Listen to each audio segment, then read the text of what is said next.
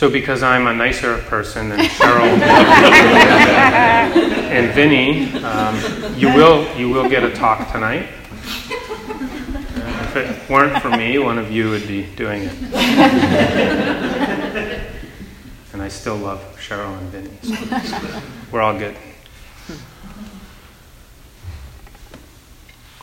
I'd like to ask you a question, and just pause. However you're seated is fine. And I'd like you to just like to invite you to reflect on why you're sitting retreat right now.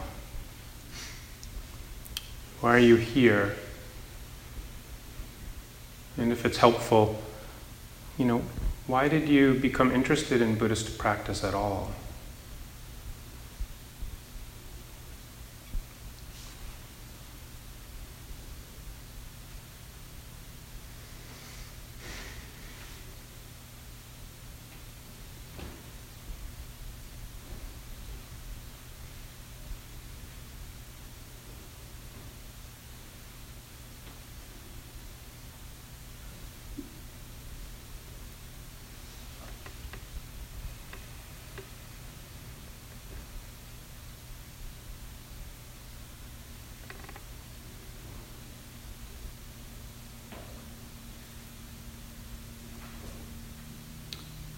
Why did you come on retreat, or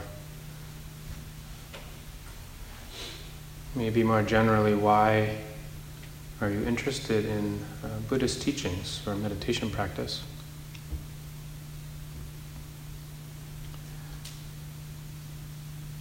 And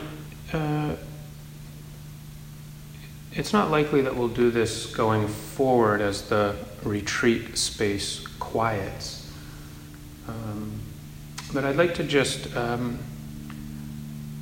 not do away with, but just for a couple of moments kind of stretch noble silence and invite anyone who is inclined to share just one word or a phrase that came to mind in response to that question, reminding you that there's no evaluation happening, just a genuine interest in what's true for you. Anybody willing to share something that came to mind? Great, thank you. To alleviate my suffering. Alleviate your suffering. Thank you. Great. Yes, please. To deepen my practice. Deepen your practice.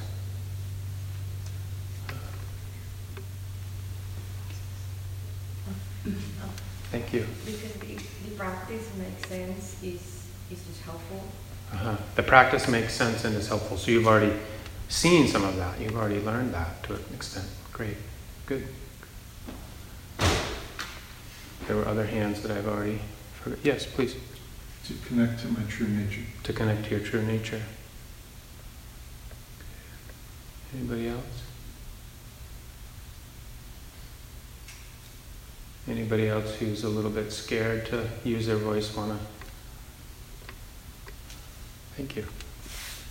To make peace with the harm I created. To make peace with the harm you've created. Thank you. In the back. To reduce the craving. To reduce craving. Great. Maybe one more? Oh, yeah. To recognize that a lot of my anger is fear. So already some insight in that. Yeah. Yeah, good for you. Yeah. Great. Thank you all.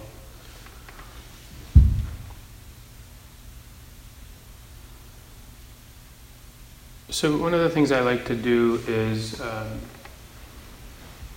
pose questions to a group and answer them myself. So we're not exempt from the same questions, right? So I thought I would share a little bit what was coming up for me throughout the day as I thought about talking with you tonight. And there's a few themes here that some of you who have practiced with me in the past will be hearing again, because I'm going back to when I was first interested in the practice.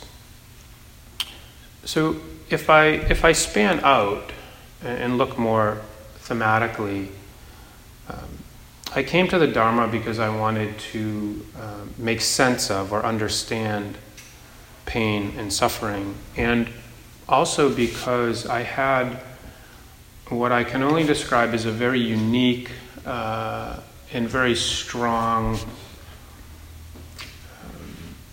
I had a kind of remarkable belief, in a sense, that significant well-being was available to us as human beings. I don't know where that belief came from. I can't say necessarily that my family imparted that. I certainly don't think my culture did. But I do feel, in a way, kind of fortunate that there was a sense of possibility instilled in me somewhere. Existentially, I think I was horrified, and I still am on most days of not living a meaningful life. And this sounds kind of noble in a way, but it created and continues to create a deep fear of not being good enough and not doing enough. So it sounds helpful, and it can be. It can have a very positive trajectory toward it. But there's still a lot of identity in that. There's a lot of confusion in that. So this difficulty, or the difficulty with this kind of fear or compulsion, is that what is meaningful keeps shifting. This is not something that's constant.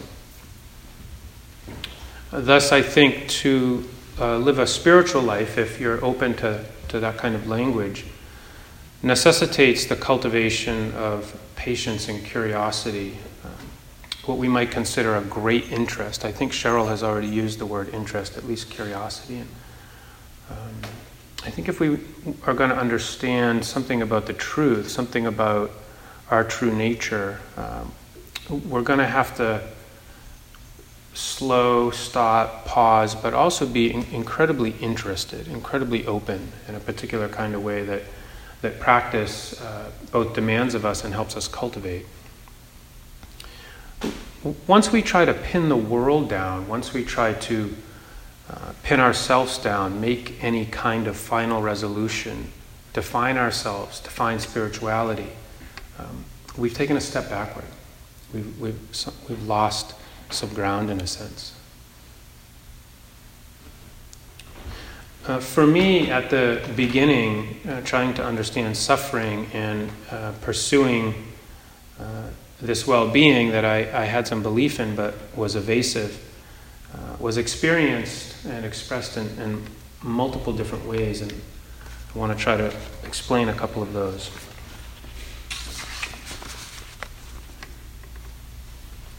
Prior to any contact at all with Buddhist teachings, I went to college preoccupied with racism and poverty and chose to study sociology. I thought that might be a way to begin to tackle that project, interest, concern, problem. Outside the classroom, one of my first insights was that all of the people of color in my school were on the football team or the basketball team. So I wondered simply why are people of color not represented anywhere else? And in my second year of college, I was living in a community home of sorts with a residential advisor, and the residential advisor in my home was the academic advisor to the football team. And I couldn't pass any of my math classes. And still can't. And it was creating a real issue and would have kept me from graduating. And so I went to him for some help, and he said, it's fine. I totally get your back. And I said, well, what do you mean? And he said, well, there's this one particular class and you just need to sign up for it. And I said, okay, well, I'll sign up for it, but then how does that help? And he said, well, I've got all the tests and all the answers. So I signed up for the class, and then every time there was a test, I went to him and he gave me the tests and all of the answers.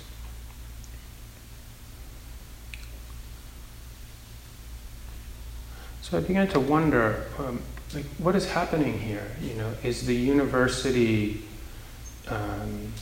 incentivizing certain people to come to the school and ultimately profiting, in the case of the football team, quite significantly, but then not offering the skills that would be needed to get along in the world after college, knowing that the statistics for playing football or any kind of sport and earning any livelihood from it for a college athlete is almost, like zero, like a little bit better than zero.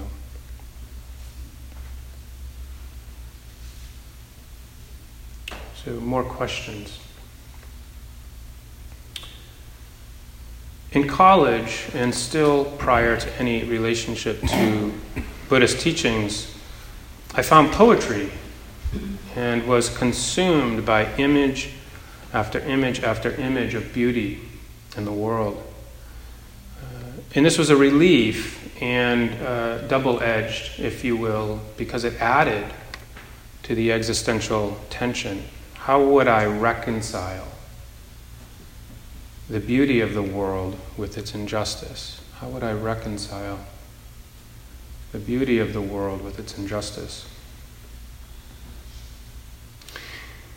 And still, without any exposure to Buddhist ideas, I had a general hunch that greed and a kind of gross ignorance or confusion that I could sense but couldn't articulate was responsible for many of the world's problems. While I was interested in and aware of certain social issues, I was not adequately aware of whiteness and patriarchy and my place in the social cosmos. Nonetheless, I became nothing less than incensed. I went on the attack against corporate greed. I even attacked my father, who had a career in corporate America and provided for my family in that way. I went on the attack against policy and actions that I felt were threatening the natural world. I became hypercritical of educational institutions of all kinds.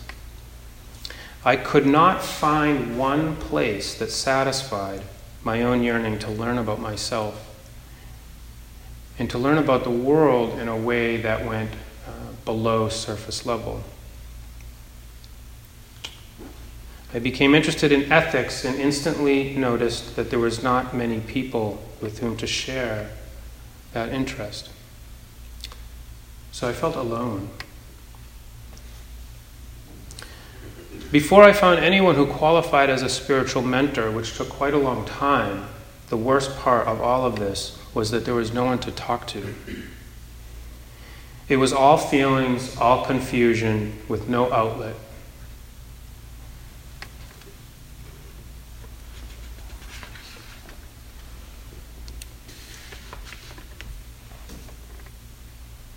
In hindsight, I realize, and this is much more of a recent acknowledgement, I realized that I was also struggling with identity and gender. Specifically, the images that I absorbed and which I had begun to embody of the masculine didn't easily fit, and often didn't fit at all or align with my fascination of poetry and writing, or what I'll just call the spiritual life. That I read a classic novel, A Lost Lady, written by Willa Cather, and immediately changed my major to English was a secret. That I later elected creative writing concentration and poetry became something else difficult to fully own. And when I went to Europe to study Jane Austen and was the only male in the course, I felt alone again.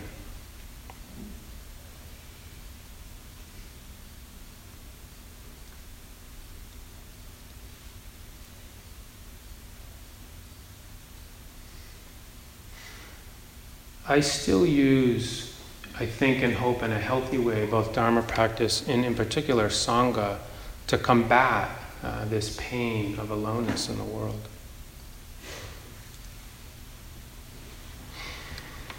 I remember something that Vinny said last year, and it's not the kind of thing that I would assume most people would remember with all of the teachings, the core Dharma, in a sense, that is offered in these Dharma talks. We tend to take home the Four Noble Truths, the three characteristics, the Eightfold Path, acceptance, kindness, compassion, etc. I was sitting up here and Vinny was giving a talk and he said, quote, "I actually really love poetry," end quote, and then he shared a poem with the group. And this really stuck out. And it came to mind as I reunited this year with Vinny, and of course Vinny's already shared some poetry with us. And I don't know exactly what prompted him to include "actually" in what sounded like a confession or maybe permission. Nor have Vinny and I talked about this. But as a man and as a colleague and a friend of Vinny's, I wondered and am wondering, as I reflect on some of these themes in my life, what did his and our cultural inheritance teach us about masculinity, about intelligence, about being strong, about poetry, about art? When I began to read books about compassion and meditation, I had to keep them in the realm of the intellect. Another burden of patriarchal masculinity. If I softened too much, my strength would erode. I would be vulnerable. I could be harmed. I might not get my needs met. I might not be taken seriously.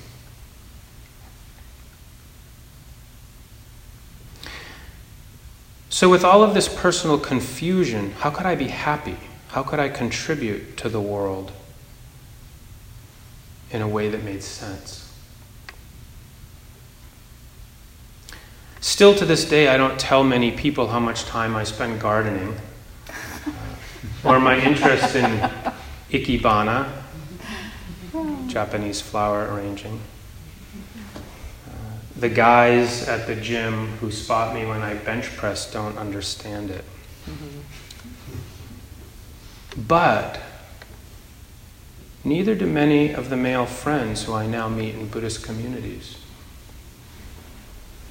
Even here in the Sangha, I still feel a bit alien. On the worst days, I want to run away. I want to hide my face. On the best days, I stay where I am and I look people in the eye with no apology.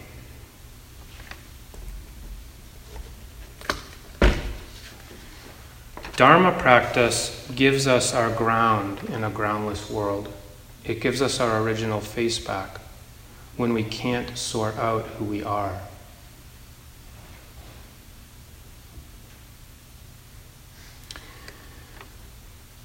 There are many reasons why we might sit retreat, right? And you've evidenced that, and there are as many as people in this room. They're all valid. They're all necessary. We start where we are. We enter retreat where we are. We enter the fourth retreat where we are.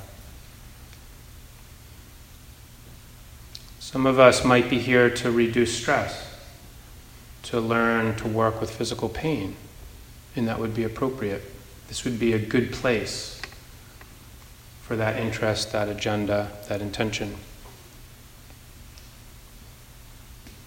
Some of us might be here to get a break from the busyness of life, to unplug. The ancient hermit monastics went deep into the wilderness to get away from what several thousand years ago they reported was the busyness of life.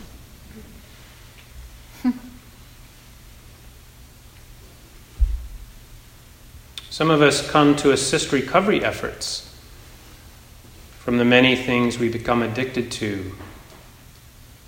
Some of us come to sit with questions about the future.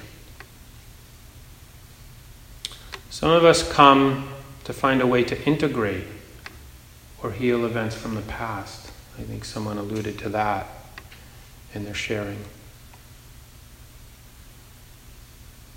Some come rather to calm an agitated mind. Perhaps all of us. On Saturday morning, I was in Boston, and the whole week was. I tend to be a creature of habit and have a certain routine in the morning that includes quiet time and a certain amount of time for meditation practice. And I've been fortunate to be able to protect that space. And I was moving, and there was furniture deliveries, and there were people supposed to fix things that didn't fix things, and there was a lot happening at the meditation center, and I had to get up and go right to email or go right to the phone and be on meetings. And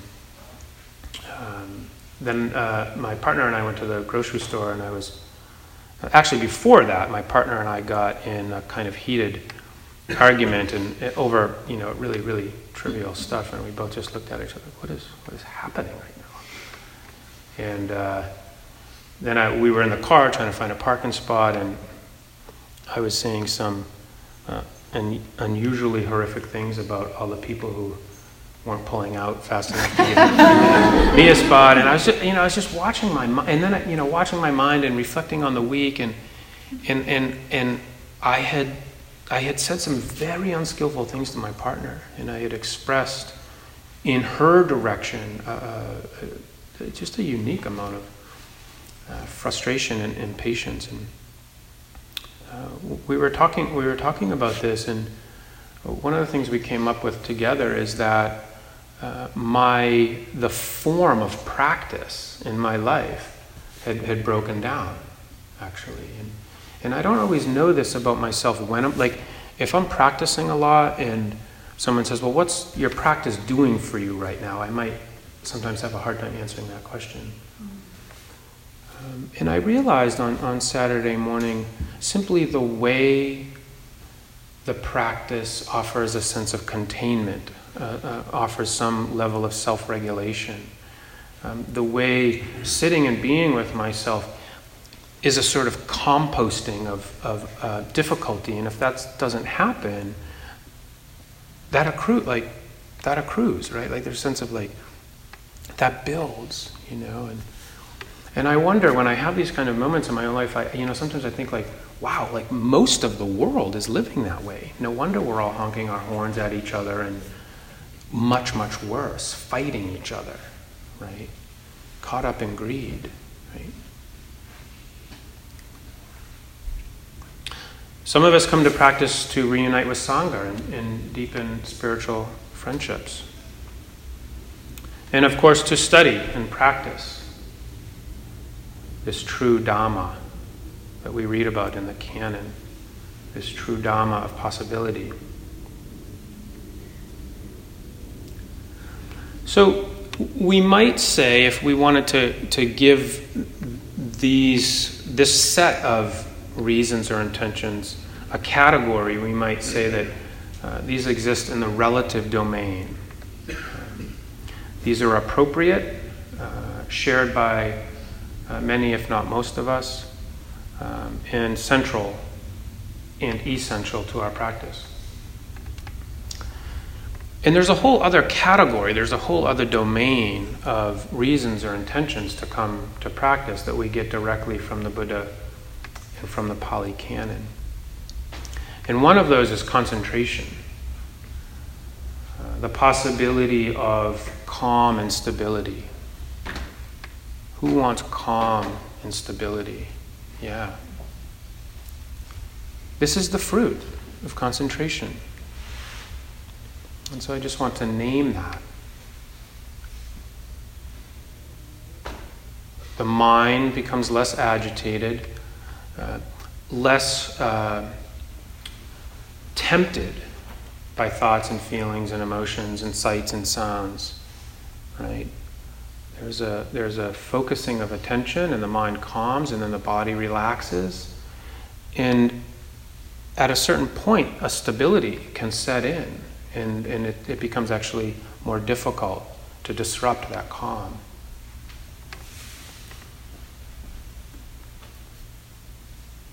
Another possibility, particularly that we put ourselves, I think, in closer proximity to on retreat, is insight itself.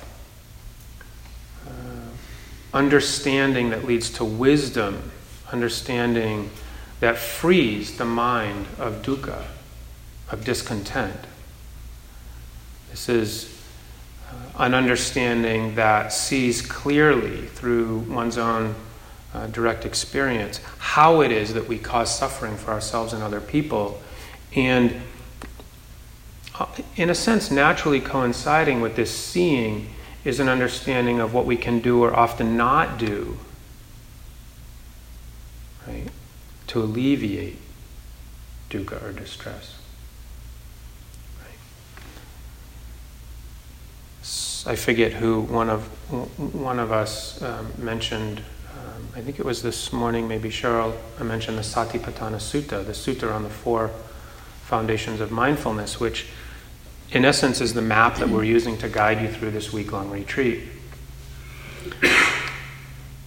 In the Majjhima Nikaya from the Pali Canon, that sutta starts, "This is the direct path for the purification of beings, for the surmounting of sorrow and lamentation, for the disappearance of dukkha and discontent, for acquiring the true method, for the realization of nibbana."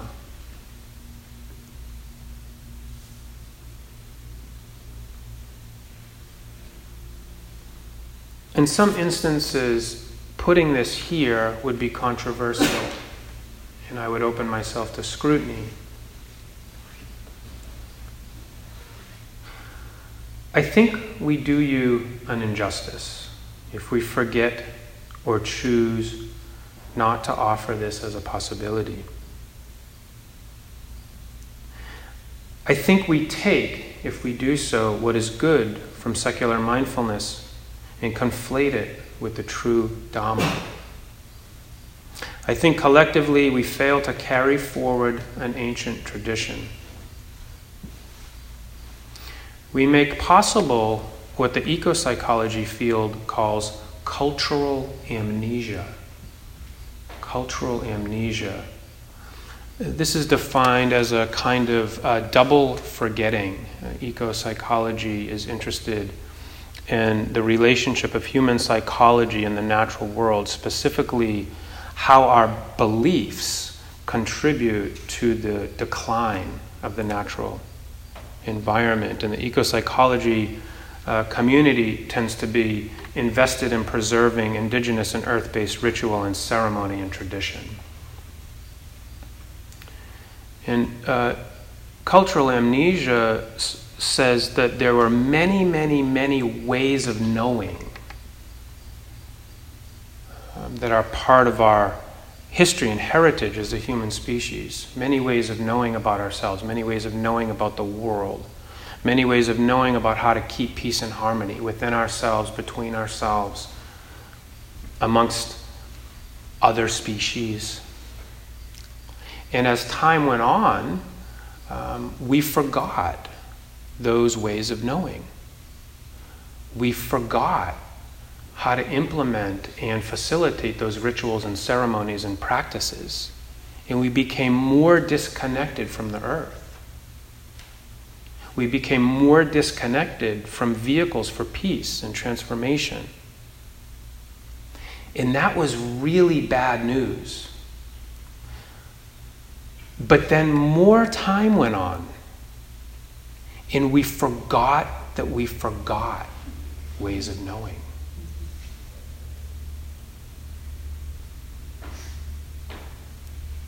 And we live in that world now, all of us together.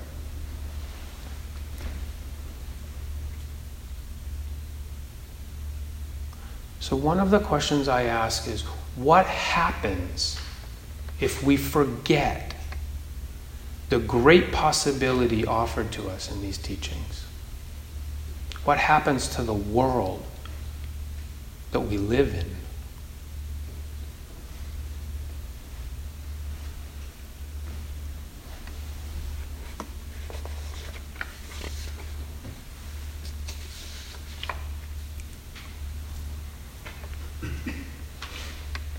The Buddhist tradition also gives us a list of qualities or skills or mind states that are the fruit of this practice, and that are skills and tools to be cultivated alongside mindfulness as an aid to mindfulness, to assist the development of insight.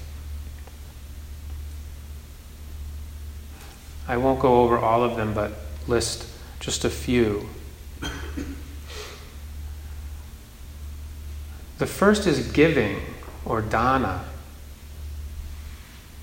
The function of dana is that it destroys attachment to things, physical things, ideas and beliefs that hold us back, that obscure a vision of awakening. Dana manifests as non-attachment. So when you let go of the narrative or story or the need to resolve the future through your thinking, you're actually being generous to yourself. I'm going to argue you're being generous to the whole Sangha. I'm going to argue that you're being generous to the wider community of which we are a part.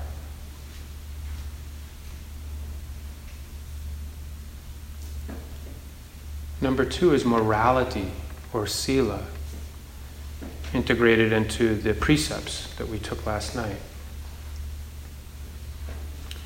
The function of ethical conduct is that it destroys unwholesome actions, and it manifests as purity in one's actions, good deeds. Deeds that when we see them incline others toward virtue. Deeds that when we are near them make us feel safe. No need to be guarded, no need to question if insight and compassion are real or true.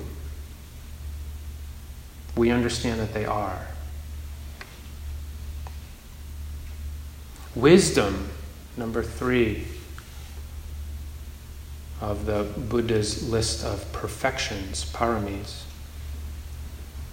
Wisdom is panya, and panya sheds light on the truth.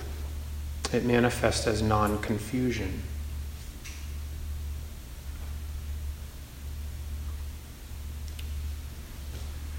Number 5, maybe I will read them all. Number 5,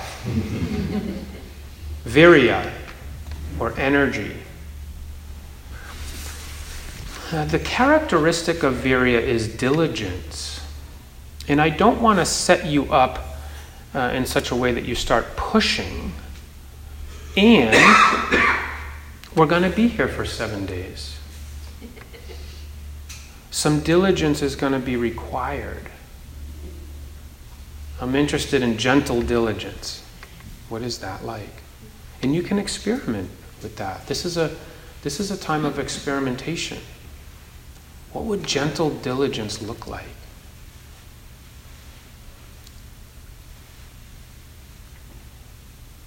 One teacher describes the function of virya as bracing one up. That's their like bracing one up.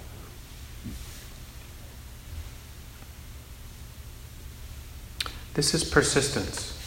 This is continuity in practice. And in the same sutta, the Sutta on the 4 Foundations of Mindfulness, the Buddha mentions continuity, I forget exactly, 22 or 23 times, indicating it's very important. So when the schedule says sit, walk, sit, walk, sit, walk, sit, walk, in a sense, that's the only thing to do. That's the only thing to do, right? And when you go to the bathroom, literally doing it mindfully. mindfulness, in a sense, is continuity of awareness. And the reason we one of the many reasons that retreat can be hard, but one of the reasons we struggle is because we don't have continuity of awareness. Well, at least for myself, when I'm on retreat, I work and I work and I work and I get some mindfulness, and then I applaud myself with a break. And I kind of take it easy. And what happens is the mind really loosens, right? And then all those preoccupations and thoughts about the past and the future rush back in. And then I don't have to go back to zero because the bar has been elevated in a sense, but I kind of have to start over, it's like start, stop, start, stop, start, stop. And one of the things I've learned over the years is that distraction leads to distraction, greed leads to greed, delusion leads to delusion. Mindfulness leads to mindfulness, which leads to mindfulness, which leads to mindfulness. And so we can establish a kind of wholesome momentum through persistent or continuous application of mindfulness with everything we do. And at a certain point, that sense of being disciplined falls away, and it's really easy. When people come to interview, they say something like, mindfulness is happening on its own, right? And they've reached a certain place in the practice when it feels a little bit like autopilot took over. Mindfulness is just very strong. You still have to guard the senses, but mindfulness got very strong. So this is a possibility for us.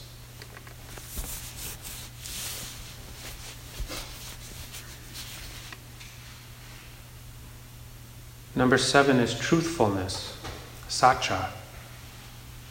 Its characteristic is not to mislead not to mislead others. On retreat, not to mislead yourself. If you were here, you might have remembered last year that I said that I think insight develops by way of vulnerability, transparency, and honesty. Right?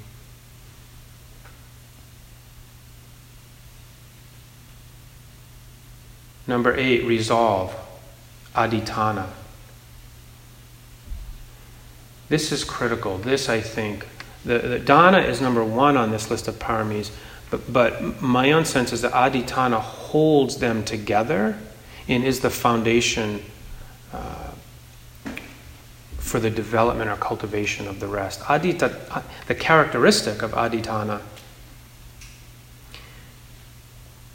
is the resolve in undertaking virtuous and meritorious deeds for fulfilling the other paramis. Resolve in undertaking virtuous and meritorious deeds for fulfilling the paramis. The function is to overcome all opposition and obstacles that lie in one's path. So sign up for that one. Adhitthana. Resolve. What would gentle resolve look like that's not grasping or clinging or pushing?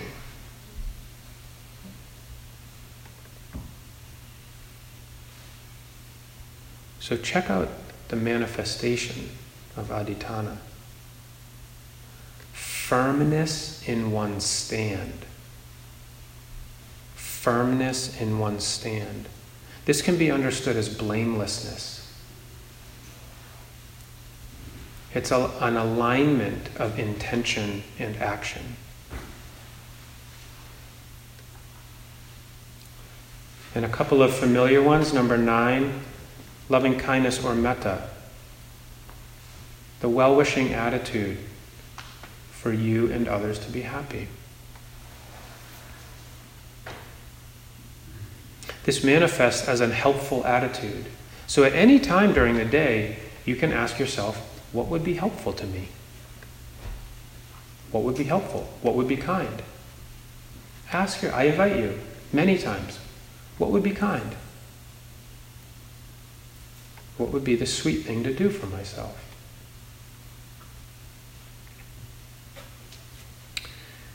And equanimity or upekkha is, in a sense, impartiality. not for or against the things that happen to you.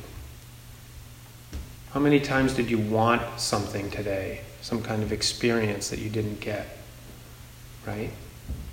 How many times did you have some kind of experience that you didn't want?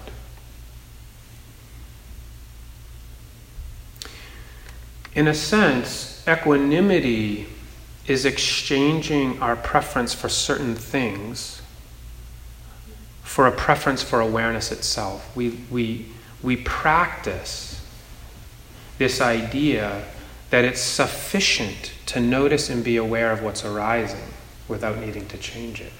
And when we get good at that, the mind becomes equanimous. It doesn't... What we saw once as positive and negative are now value neutral. They're just the things that are happening. And neither is better than the other. They are all objects to be aware of. They are all objects that come and go. They are all objects that reveal the true nature of mind. They are all objects that free us. What we need to see is the arising and passing away. We don't need to see pleasant things or things that we want.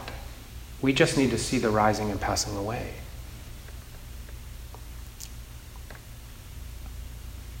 So this list from the Buddha is the fruit of practice.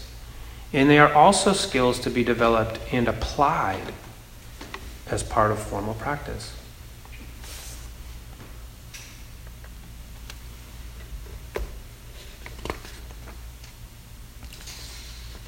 So retreat is a very precious opportunity. It's a very precious time to focus our attention on practice, to focus our attention on the present moment.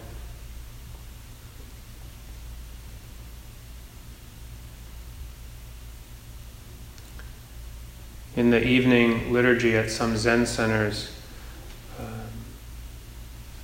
and this is not verbatim, but there's a mention of not squandering precious opportunities.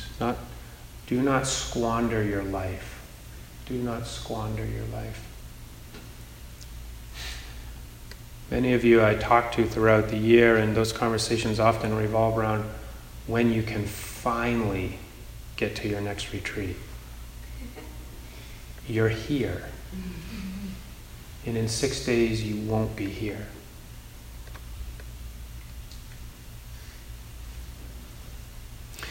Retreat is a time to discover or remember that one of the most suitable ways to tend to future concerns is in the present, with a clear-seeing mind less polarized by attachment and aversion.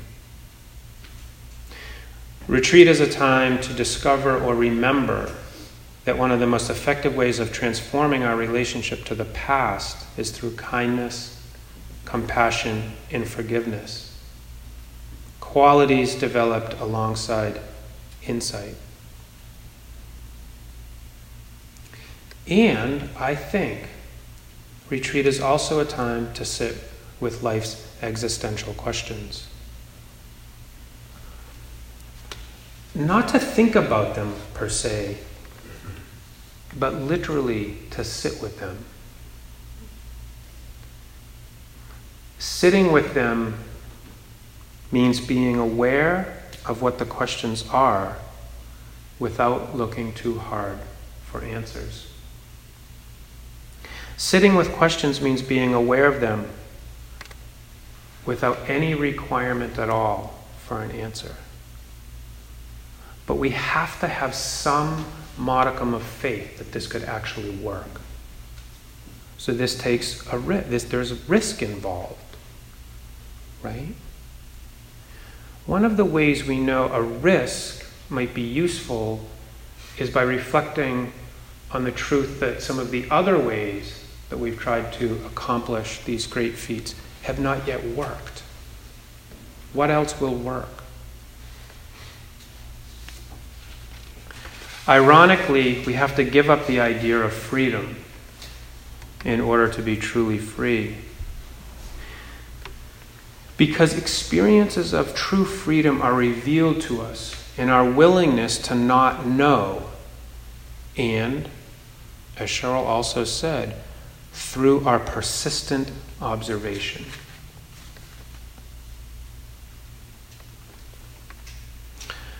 Novelist Karl Ove Knausgaard wrote,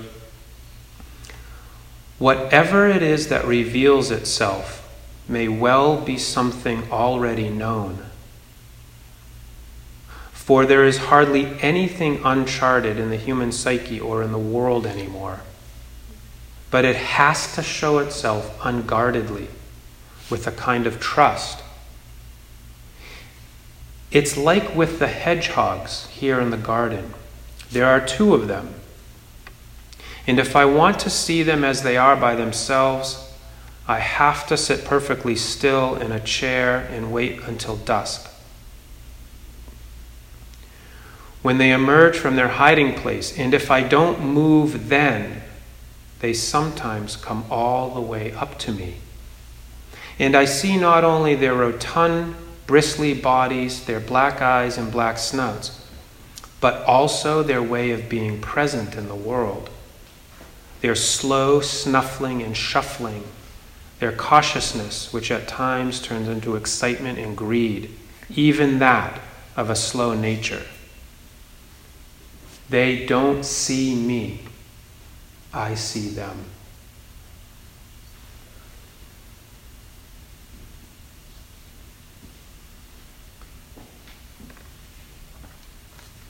Awareness takes time to cultivate. Freedom is not something achieved in one meditation period or even one retreat. Beauty evades us even when it is in front of us unless we've trained ourselves to see it clearly.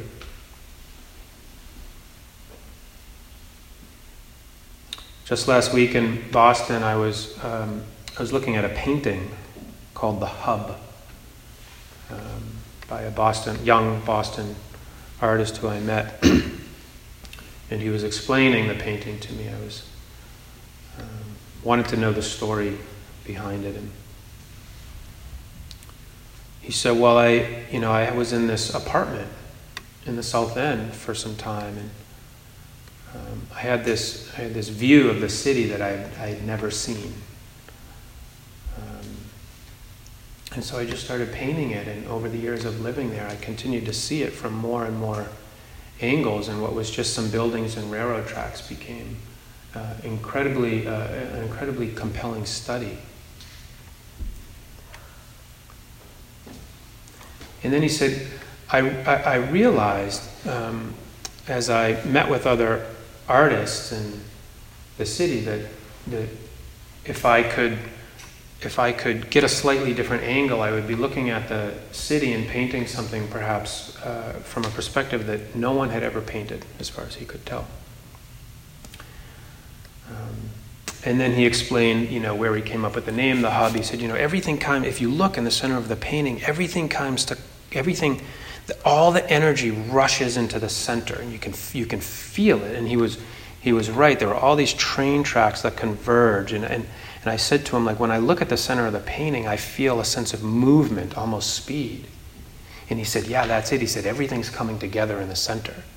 And he said, if you really look, it's like the organs in the body, right? He was so excited to tell me about his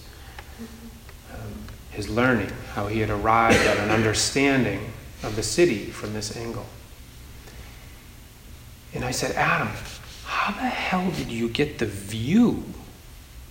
It was a downward angle from a place where I didn't think there was any buildings. And he kind of smirked and he looked at me and he said, he's got long hair and a big beard, and he said, drone, man, drone.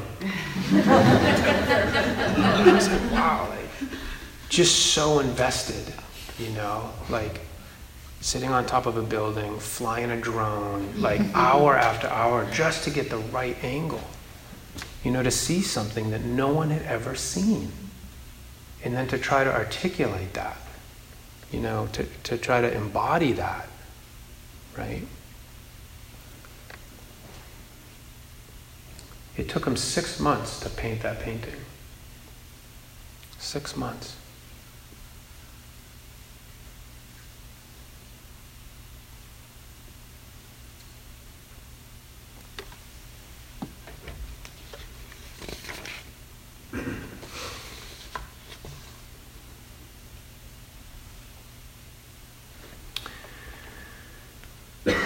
Norwegian painter Edvard Munch painted the sick child in a little over a year.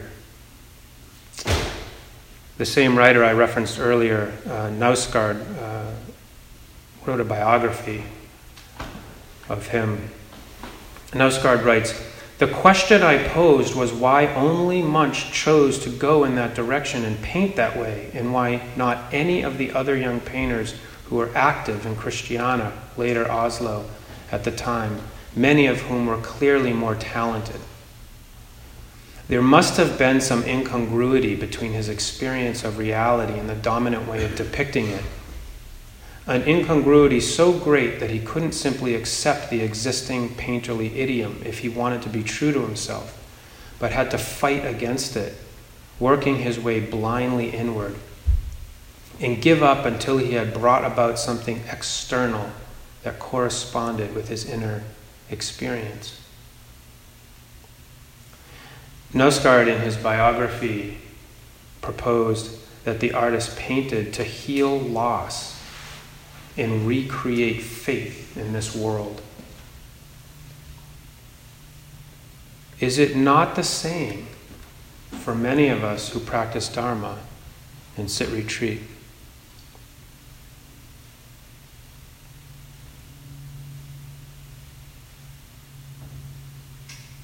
We are carrying forth an ancient tradition in choosing to do this.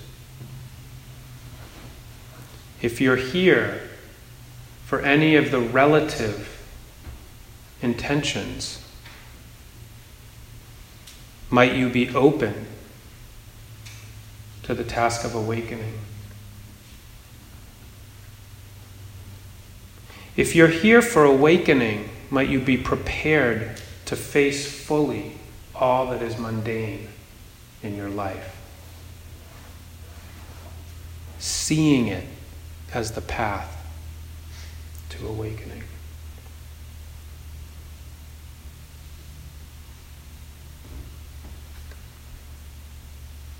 Yoga teacher, researcher, minister, pianist, director of numerous programs at the Kripalu Center for Yoga and Health, wrote, "What do you fear most in this life? What do you fear most in this life?"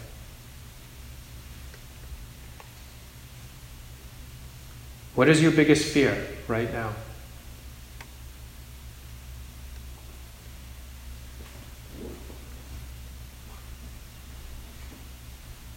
Stephen Cope responds to his own question. "When I pose that question to myself, the answer is this: I'm afraid that I'll die without having lived fully. Okay, I'm also afraid of pain and of dying a difficult death, but that's for later. Mostly, right now, I'm afraid that I may be missing some magnificent possibility, that perhaps I have not risked enough to find out, that maybe I've lived too safe a life."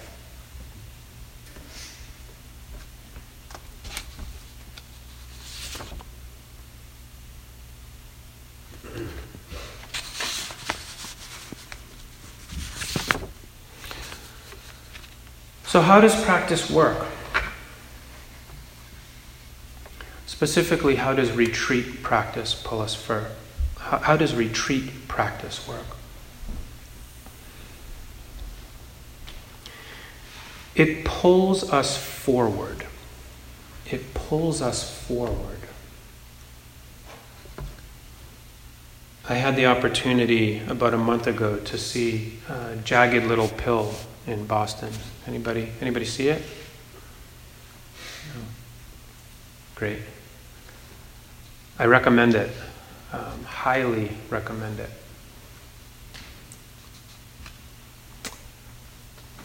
Jagged Little Pill deals with racism, denial, delusion, addiction, gender and sexuality, and sexual violence. They took Alanis Morissette's album and created a musical that was a evocative commentary of our contemporary lives. I was talking with some folks at dinner the first night, and I said something like,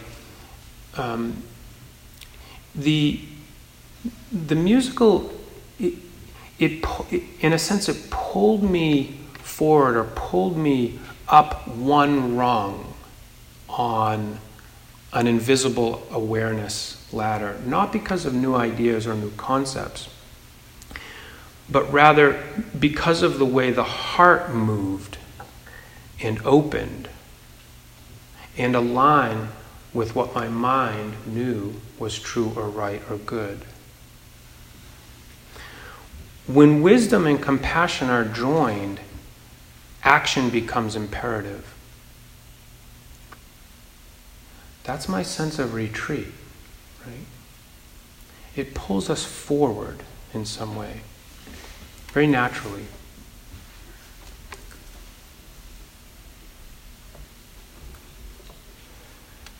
Through our effort and practice, we purify our mind. Ultimately, we develop virtue. Isn't that the kind of world many of us want to find ourselves in? Virtuous actions free us from craving and suffering, and virtuous actions brighten the world. Virtue is one of the ways we see evidence of the Dharma unfolding. Virtue evokes and mirrors our potential for well-being. Virtue makes the world a little safer. It allows us to relax.